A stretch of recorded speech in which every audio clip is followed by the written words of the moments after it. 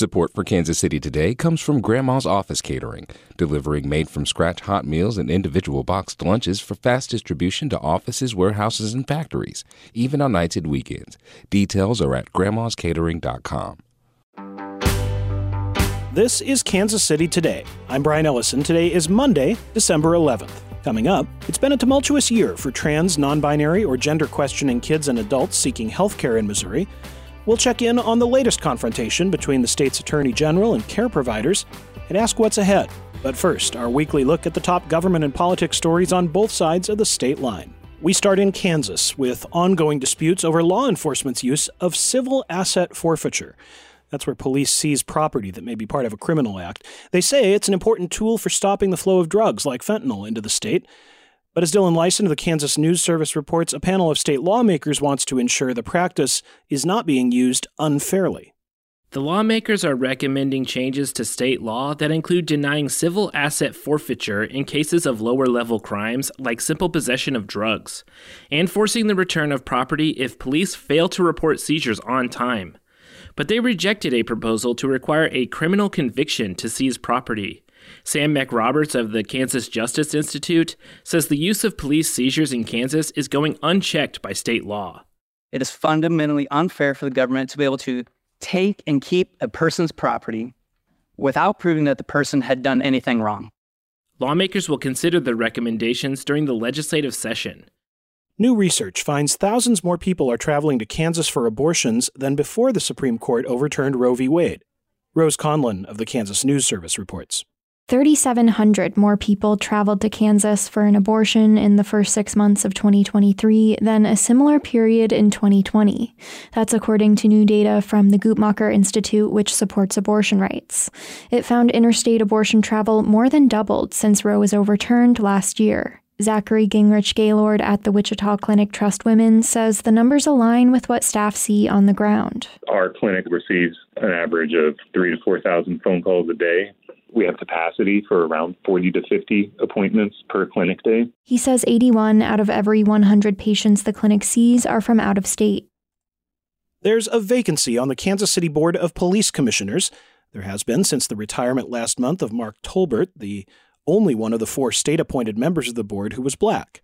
Governor Mike Parson tells KCUR that he hasn't yet decided who to appoint to that slot, but he's considering the board's diversity as he makes his decision. Well, I'm not sure where they would be, but we're well aware of the people up there and the representation on that board. So we want to make sure everybody has a voice on the board up there. Kansas City's mayor, Quentin Lucas, is now the only person of color serving on the board, which is the nation's only state-controlled governing body for a major American city police department. We'll be right back.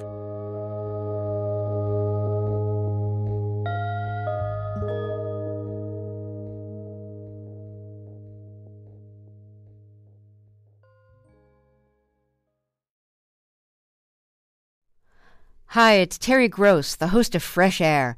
We bring you in-depth, long-form interviews with actors, directors, musicians, authors, journalists, and more.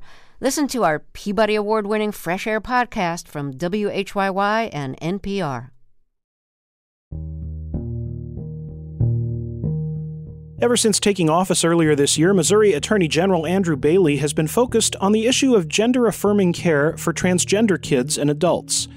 Hospitals and other providers in the state say they adhere to widely accepted standards and practices for patients who are transitioning from the sex assigned at their birth to their gender identity.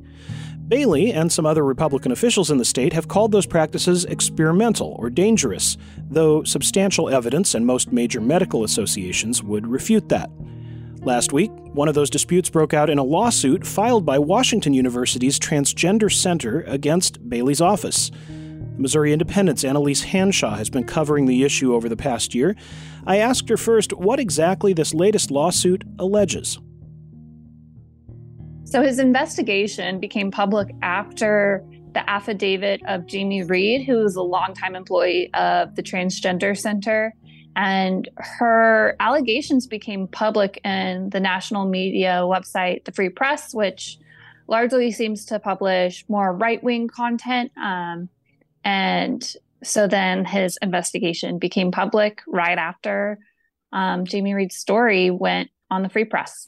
And Jamie Reed was alleging that the transgender center at WashU was not conforming to commonly accepted medical practices for gender-affirming care, right?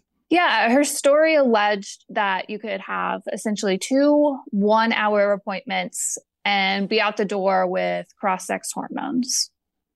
But after those stories came out and after Andrew Bailey sort of made his investigation public, a lot of families who received care at the center pushed back. Others have really said what Jamie Reed alleged wasn't true, right? Yeah, so I've talked to a former employee that worked with Jamie Reed and patients and families of those patients of the transgender center who said it was quite a process to get puberty blockers or cross-sex hormones, and that it was a long time. Like some waited over a year before they started hormones, and that they felt that they were very informed before they started that process. Some described Jamie Reed as a gatekeeper to this medicine when they were trying to go through the transgender center.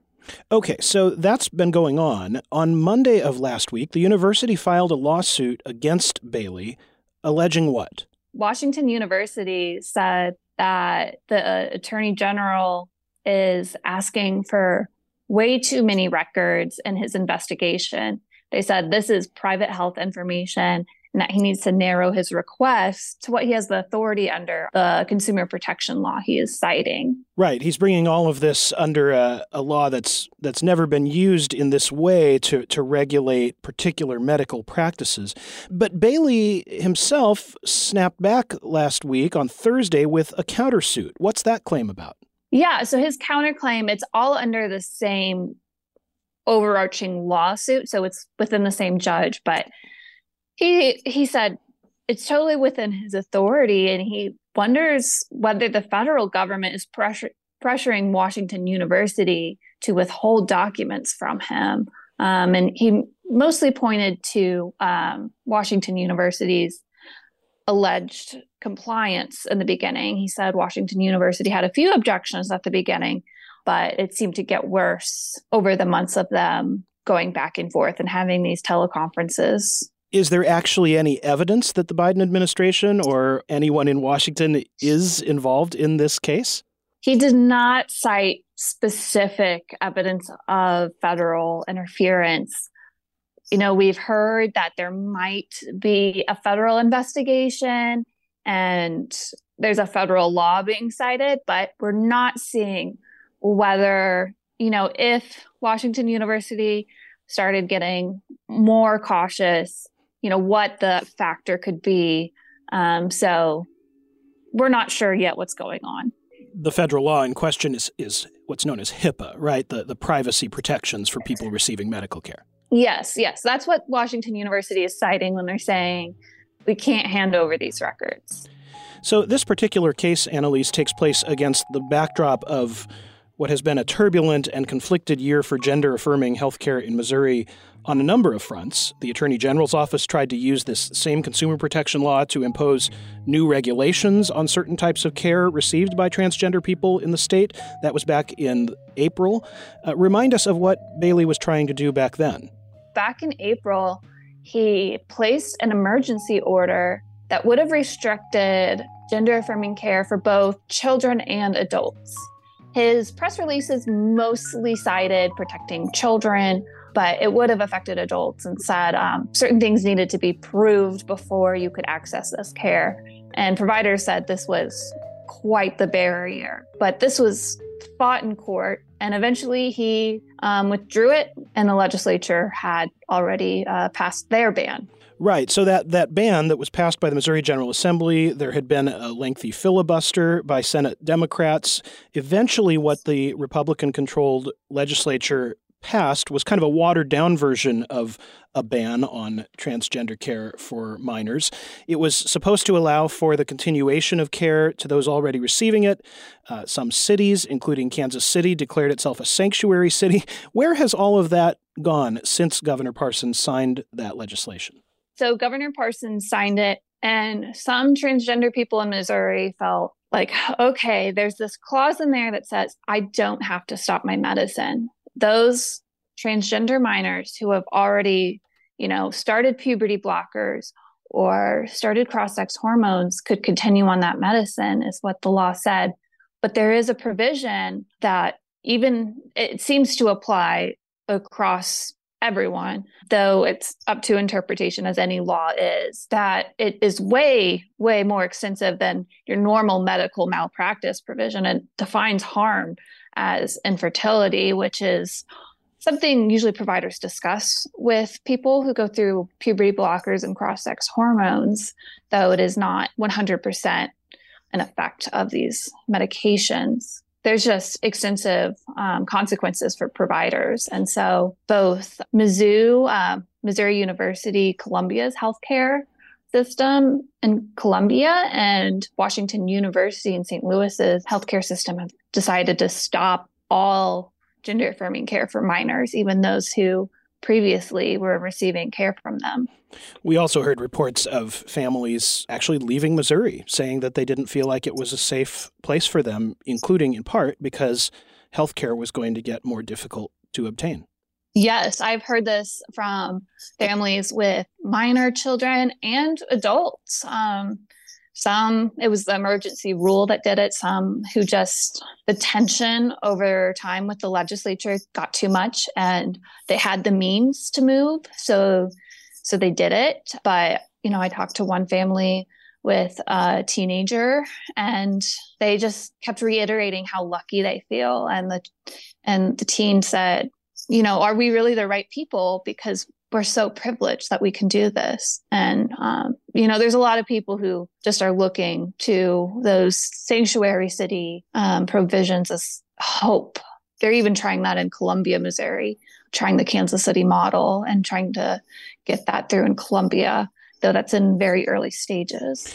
It's unclear, isn't it, Annalise, exactly what kind of protection that sort of declaration at a city level, that it's a sanctuary city for transgender care, will actually have. Children's Mercy in Kansas City says it's complying with state law. Not totally clear what that's going to mean in the future. Yeah, Children's Mercy hasn't said a ton, though it's hard to know what it is doing. I've not heard anything from the patients at Children's Mercy. So yeah, the sanctuary city provision could be protecting those providers and patients. It empowers the locals that the police are not going to arrest them for seeking this care, which is a common fear, because I just think fear is a big thing when you hear that this healthcare that you may or may not have been receiving becomes illegal. It's something that is just new. It's new and worth exploring to see what's actually happening. But untested in court. I'm not sure what practically it looks like. That was Annalise Hanshaw, who covers education for the Missouri Independent. You can read more of her work at MissouriIndependent.com. This is Kansas City Today. I'm Brian Ellison. This podcast is produced by Byron Love and KCUR Studios and edited by Lisa Rodriguez and Gabe Rosenberg. For more local news from Kansas City's NPR station, visit kcur.org. Thanks for listening, and have a great week.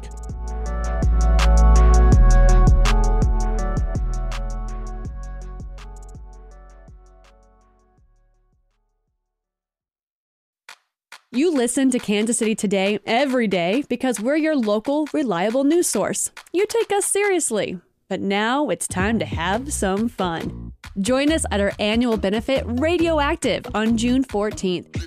NPR's All Things Considered host Ari Shapiro is the featured guest at this party, and it's gonna be bumpin'.